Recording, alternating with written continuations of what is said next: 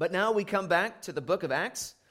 Chapter 13 is where we'll be today. Acts chapter 13. We'll be starting in verse 26 and reading through verse 41. Acts 13, 26 through 41. If you would stand with me for the reading of God's word. Acts 13, starting in verse 26. Brothers, sons of the family of Abraham, and those among you who fear God, to us has been sent the message of this salvation. For those who lived in Jerusalem and their rulers, because they did not recognize him nor understand the utterances of the prophets, which are read every Sabbath, fulfilled them by condemning him. And though they found in him no guilt worthy of death, they asked Pilate to have him executed. And when they had carried out all that was written of him, they took him down from the tree and laid him in a tomb. But God raised him from the dead, and for many days he appeared to those who had come up with him from Galilee to Jerusalem, who are now with his witness to the people.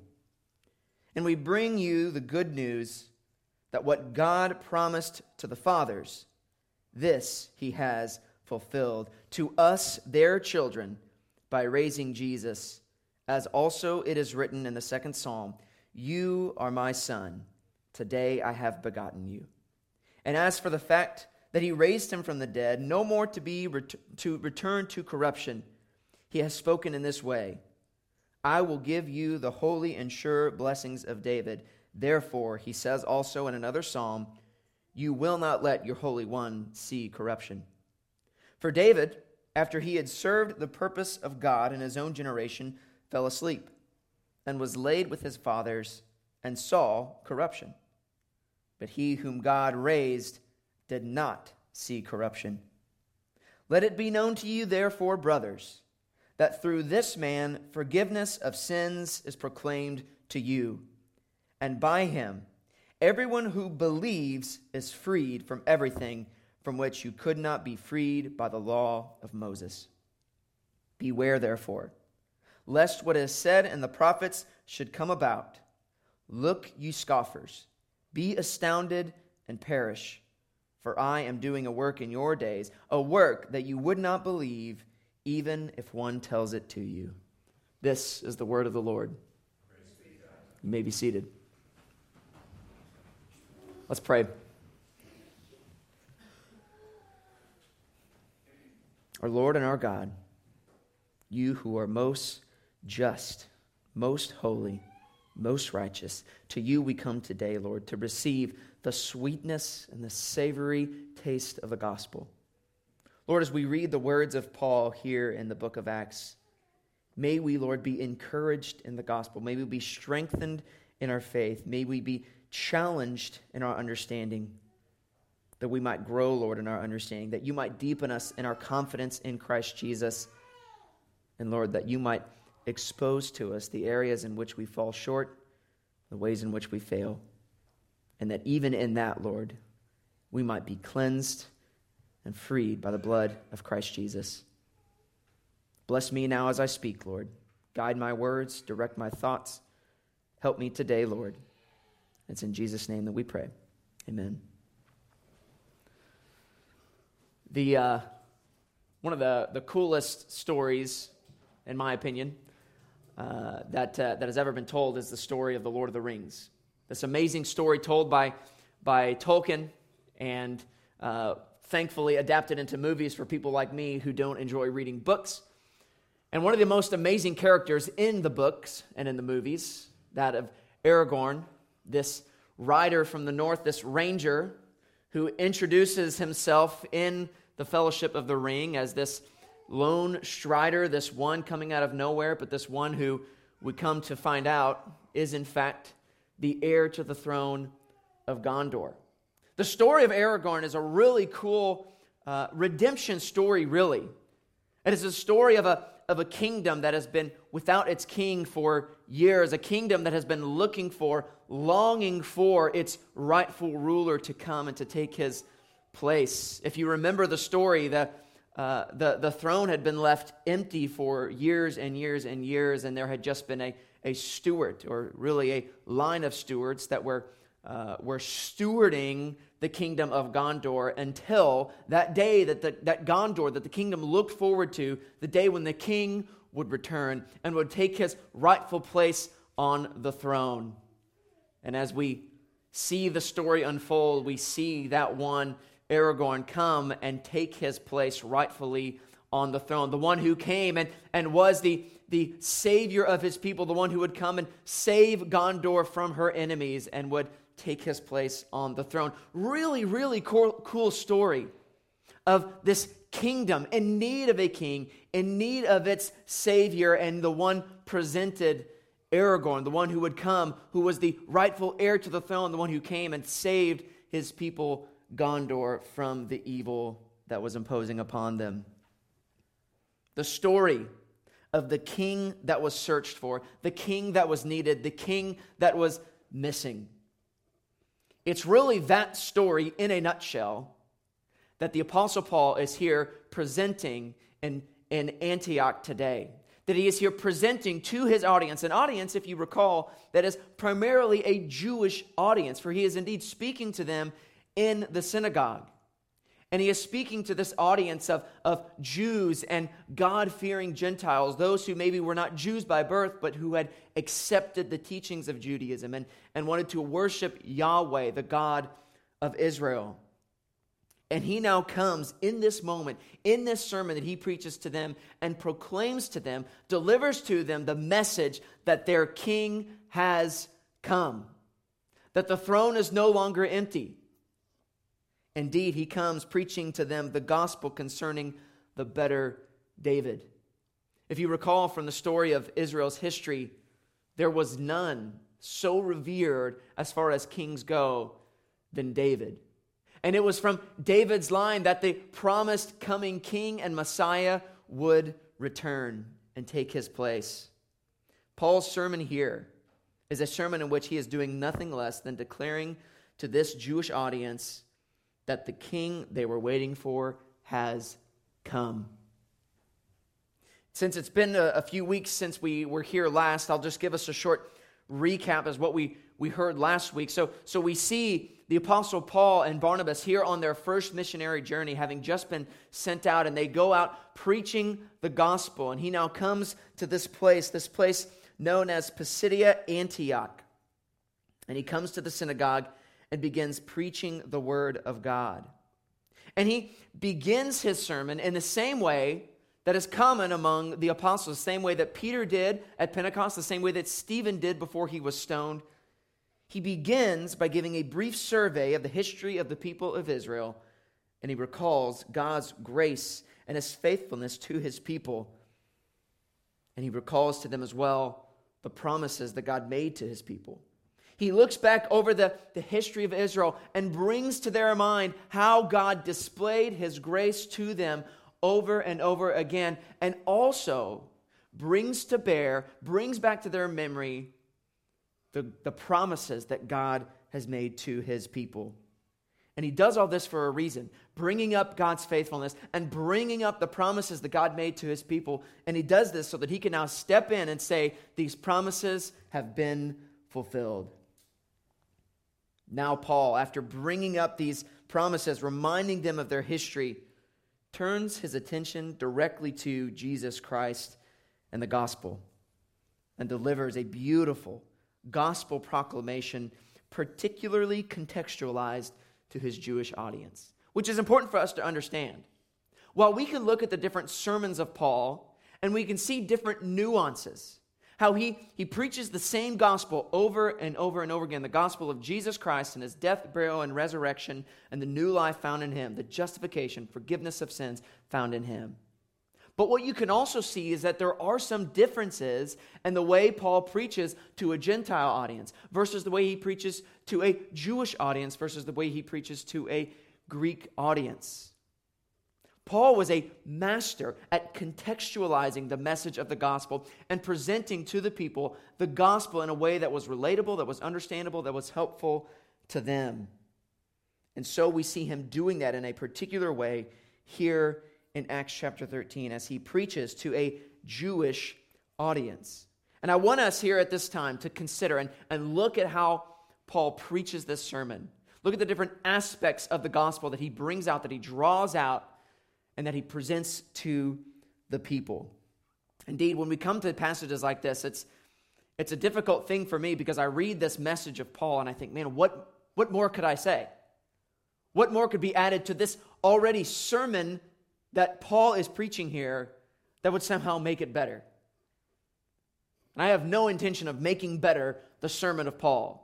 But what I do hope that we can do is that we can examine his sermon as he's preaching now to this Jewish audience and see what it is that he draws out, why he draws it out, and focus on the message of the gospel as presented by Paul here in Antioch.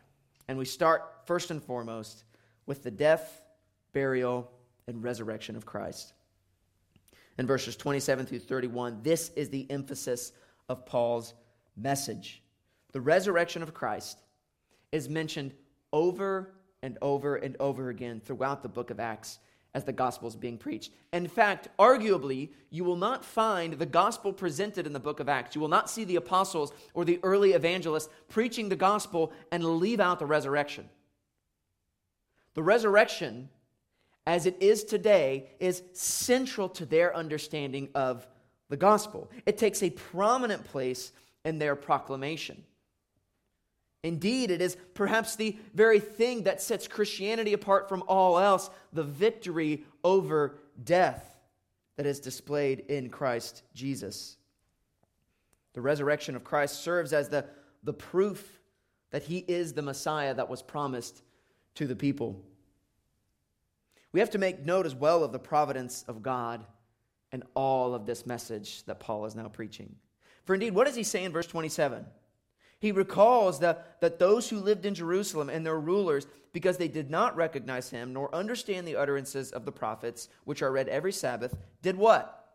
They fulfilled them by condemning him. This is a common theme as well in the preaching of the apostles. They don't shy away from, they don't hold back from proclaiming that what these men did in the crucifixion of Jesus, the murder of Jesus, was wicked and it was evil. But just as much as it was wicked and it was evil and it was sin committed by evil men, it was used by God.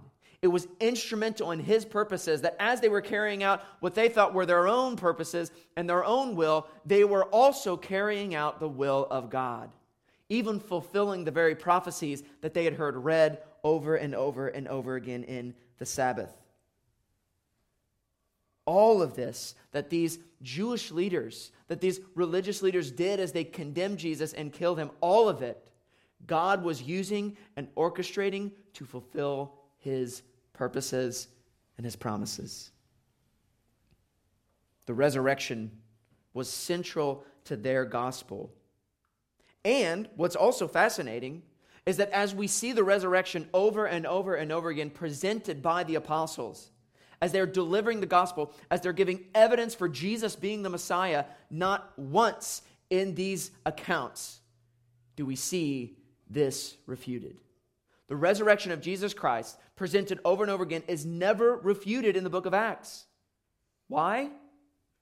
Because it was true. Indeed, if the resurrection was false, would it not have been easy to refute? What would they have to do? Go get Jesus' body, bring it out. Here's his body. He's not been resurrected. He is dead. But they couldn't do that, could they? Was it because they didn't know where he was buried? Unlike what some people might say. There are some who claim that they just forgot where the tomb was and they went to a different tomb that was empty. No, they never forgot where Jesus was buried. All they would have to do in order to disprove the resurrection, these Jews and the Jewish leaders, was to bring his body out and it would be over. All of it would have been over. But they couldn't do that. Why? Because Christ's body was not in the grave. The gospel message is one rooted in history and in reality.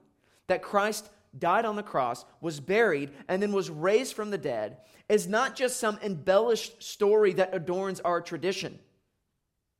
It is the set moment in history upon which redemption and salvation are secured. Sometimes we forget this because we are so far away from the resurrection. In fact, sometimes we fail to understand why it is that important. But we need to recognize that our faith, our salvation, redemption is not built on some mythological story. It is not built on some idea of love. It is built on the reality, the historically true reality and moment in time when Christ was raised from the dead. Which is why Paul says, if Christ was not raised from the dead, then indeed we are above all most to be pitied. We're fools, for we have hitched our wagon to a lame horse. The gospel message is one that necessitates belief and understanding in the historical bodily resurrection of Christ. And therefore, for the apostles, it becomes central to their message, just as it should for us. The resurrection of Christ, the thing by which we look forward to our coming resurrection. Not only do we see the death, burial, and resurrection of Christ depicted in these verses, but then in verses 32 through 37, we see that Paul proclaims the fulfillment of Old Testament promises. What does he say in verse 32 and following? He says, "And we bring you the good news that what God promised to the fathers, this he has fulfilled to us their children by raising Christ. As also it is written in the second psalm, 'You are my son, today I have begotten you.'" This portion of the sermon is perhaps the most important for his Jewish listeners to hear, yet oftentimes the most difficult for them to stomach. The news that the promises that God made to his people in Israel, and specifically here he's talking about the promises given to David, that they have been fulfilled in Christ Jesus. What Paul is doing here is he's going back to the Old Testament and he's preaching Christ from the Old Testament. The same thing Jesus does. He preaches Christ from the Old Testament as he's talking with his disciples after his resurrection. Specifically, when Paul directs their attention to David, his intention is to show them that the Davidic promise has been fulfilled in Christ. Indeed, he is the new and the better David, the one who would come from David's line, who would sit on the throne and would reign forever. Christ is he. Paul preached that these Old Testament examples, these types and shadows, served for us as a picture of Christ. They serve to point us to the fulfillment of all of these promises, of all of these types, of all of these shadows in Christ Jesus. In fact, the story of David really begins to come to life when you understand this, as does all of the Old Testament. That when you understand it through the lens of Christ, you begin to see how his life and the events described in the Old Testament point us to Christ. They give us a picture of what Christ does, but in a full and complete way for us. Think about just for a moment the stories of David's life alone. Perhaps the most famous one, the story of David and Goliath. The story of David and Goliath is one that for us serves as a picture, as a type of what Christ has done for us, his people. He stood and faced off against the enemy that was ours, against the enemy of sin and death, against Goliath, and defeated him on our behalf. He won the victory for us, for his people. David, as he defeats and pushes back the enemies of God's people, gives us a picture of the way in which Christ defeats his enemies and ours. The fact that David reigned as king over God's people serves for us as the picture, the type, the shadow of the way in which Christ reigns as our king. The story of David comes to life, as does all of the Old Testament, when you begin to see it and read it, as Paul rightly does, through the lens of Christ. That in Christ Jesus, the Old Testament promises, the Old Covenant promises have been fulfilled. That the Messiah, the promised king that would come through the line of David to the people of Israel has come. That they don't need to wait any longer. They don't need to look any longer. Their Savior has come, their Messiah has come, and he was Jesus, whom they killed, hung on the tree, buried in the grave, but yet the one that the Lord raised as evidence that this was his Messiah. In verse 35, he gives one of the most basic and clear and irrefutable arguments for Christ as the fulfillment of the Davidic promise. An argument that we've heard before. He says, therefore he also says in another psalm, you will not let your Holy One see corruption. This is something that the Jews had historically applied to David. It was a psalm of David. But what is Paul doing now? He's taking this psalm of David, and what does he say next? He says, for David, after he had served the purposes of God in his own generation, fell asleep, and was laid with his fathers, and saw corruption. He says this psalm that you are simply applying to David applies not to David, but to the only one who has not seen corruption. Jesus Christ, the one who died, was buried, yet rose from the dead. This could not be true of David. David's body is still in the ground. It is corrupted. If you were to open up the tomb of David, what would you see? You would see his decayed corpse and all that remains of it. Indeed, this was not a promise, a prophecy concerning David, but concerning the Messiah, concerning Christ. So we see as Paul preaches, he's telling this Jewish audience what they need to hear, that the promises that were granted to God's people in the Old Covenant have been fulfilled, and they've been fulfilled in Christ. He goes on in verse 38 to proclaim to them the forgiveness of sins. Verse 38 says, let it be known to you, therefore, brothers, that through this man forgiveness of sins is proclaimed to you. The fact that we as human beings are stained by sin, are corrupted by sin, is unavoidable. It's inescapable. You look around us, and you can ask anyone in the world, whatever their religious perspective might be, whatever their persuasion is, it doesn't matter. You ask anyone in the world and say, are things messed up? Are people sinful? Do people screw up? The answer is going to be yes, every single time. It doesn't take any sort of study or theological understanding to see that as human beings, we are messed up, that we're stained, that we're broken.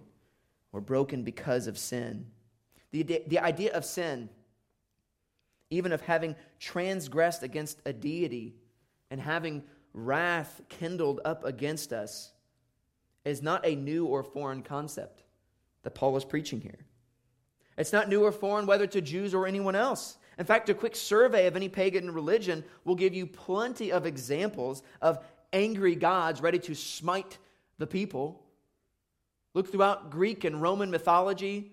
Look through other pagan religions and deities and gods, and you'll see all kinds of examples of this, of people who have angered the gods or the god and have to find some way, some means by which they can appease the anger of this God, make this God happy with them so that they will not be destroyed.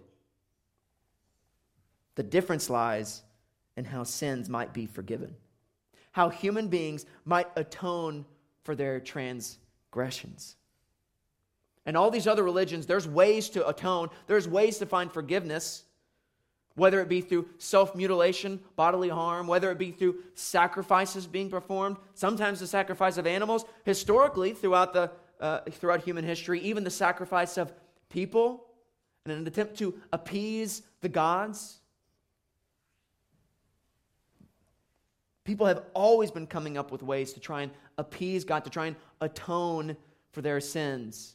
The idea of atoning for sin, making amends in that sense, is not something that's new. In fact, I was somewhat surprised as I watched the Mandalorian show on Disney+. I think it's in season 2, where the Mandalorian, he breaks the rules of his religion, right?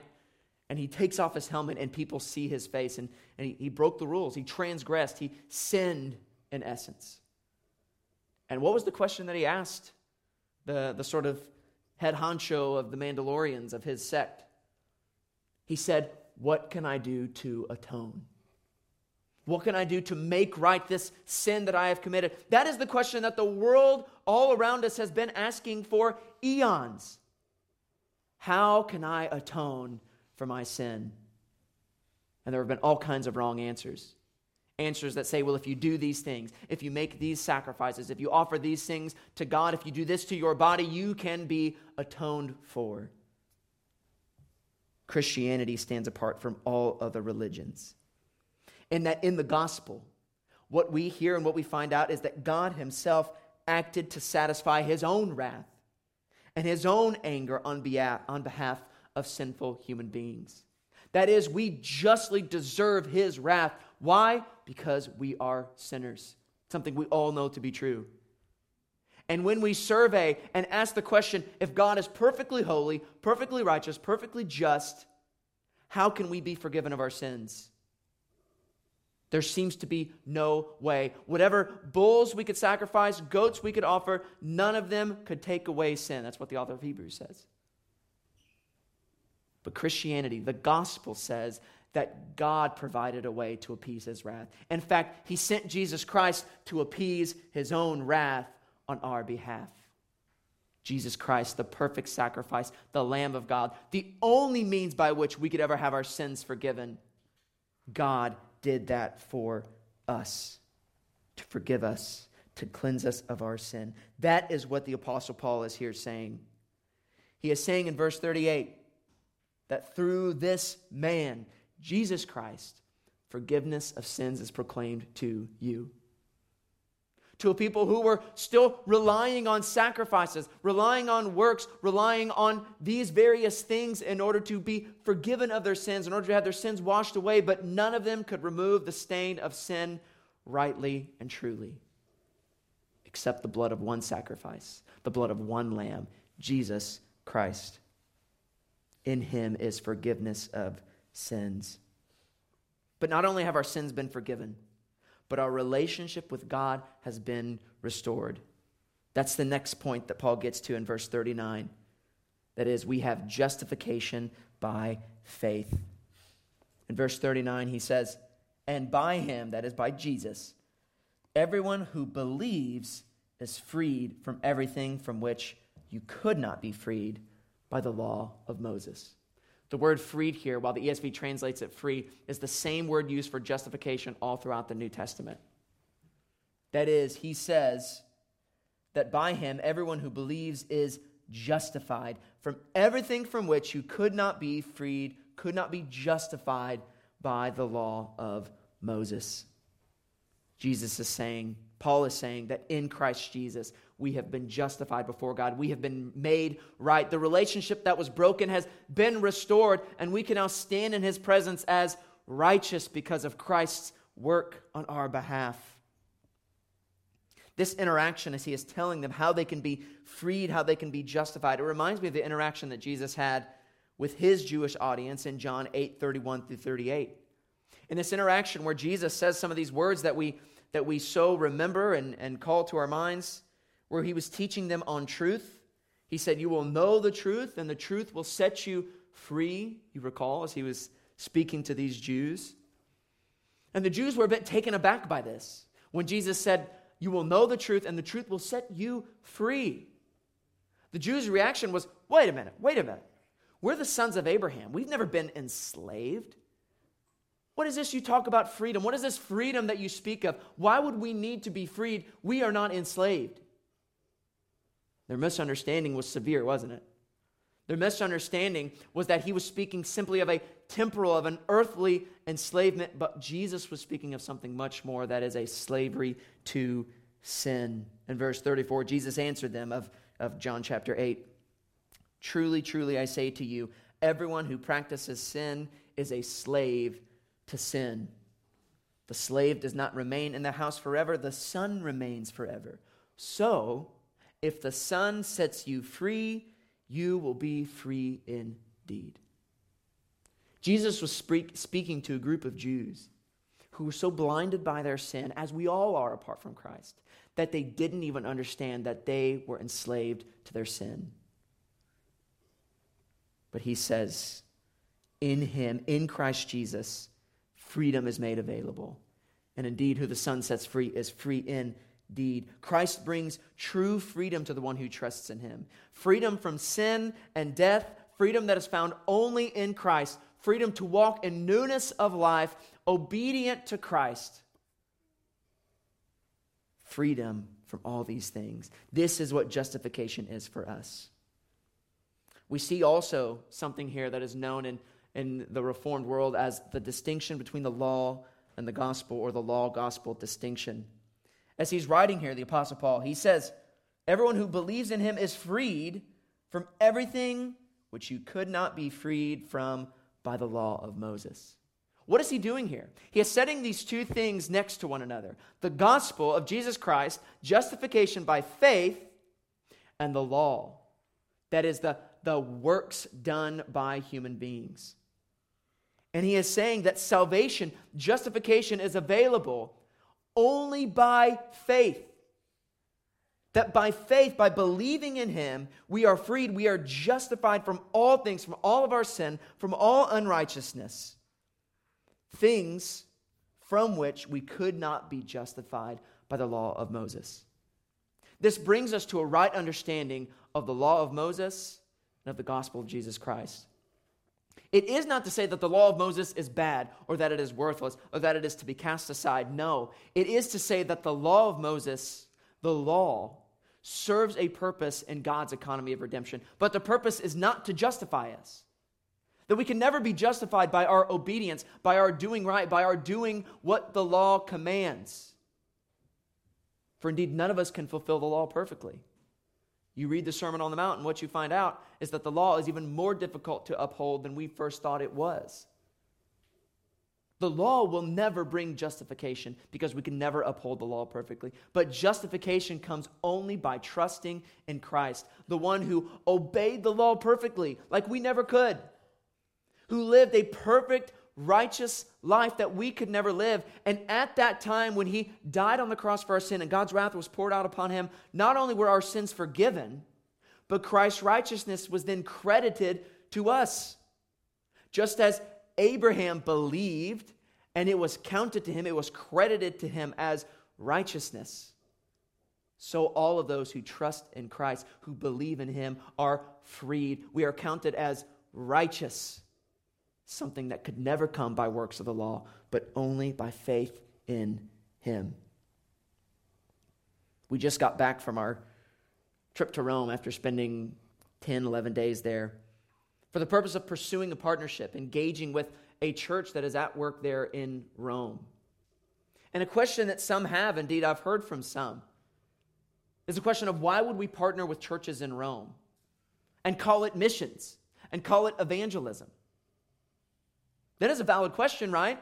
After all, it's the very center of Roman Catholicism. Religion is there. The Bible is there. And yet it's a question that we respond to by saying that what the Roman Catholic Church teaches in regards to justification is not the true gospel. What Jesus says here, that we are justified, we are freed by belief, not by works of the law, but by faith alone. Indeed, the Council of Trent, Canon 9, this is what the Roman Catholic Church says with regards to justification.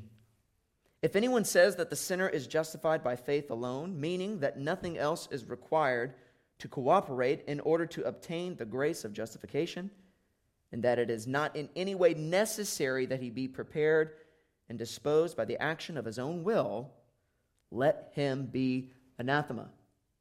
In other words, if anyone says that we are justified before God, declared righteous before God by our faith alone, and not by any works that we do in order to cooperate so that we might obtain the grace of God, let him be anathema, let him be cut off from God.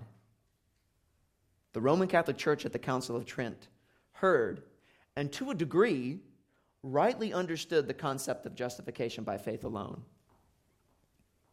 And their response was, that cannot be. God's grace is not that free.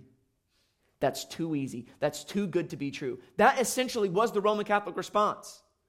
Indeed, the fear that was being addressed at the Council of Trent is that if we teach people that justification is by their faith alone, well, that means they will just go live however they want.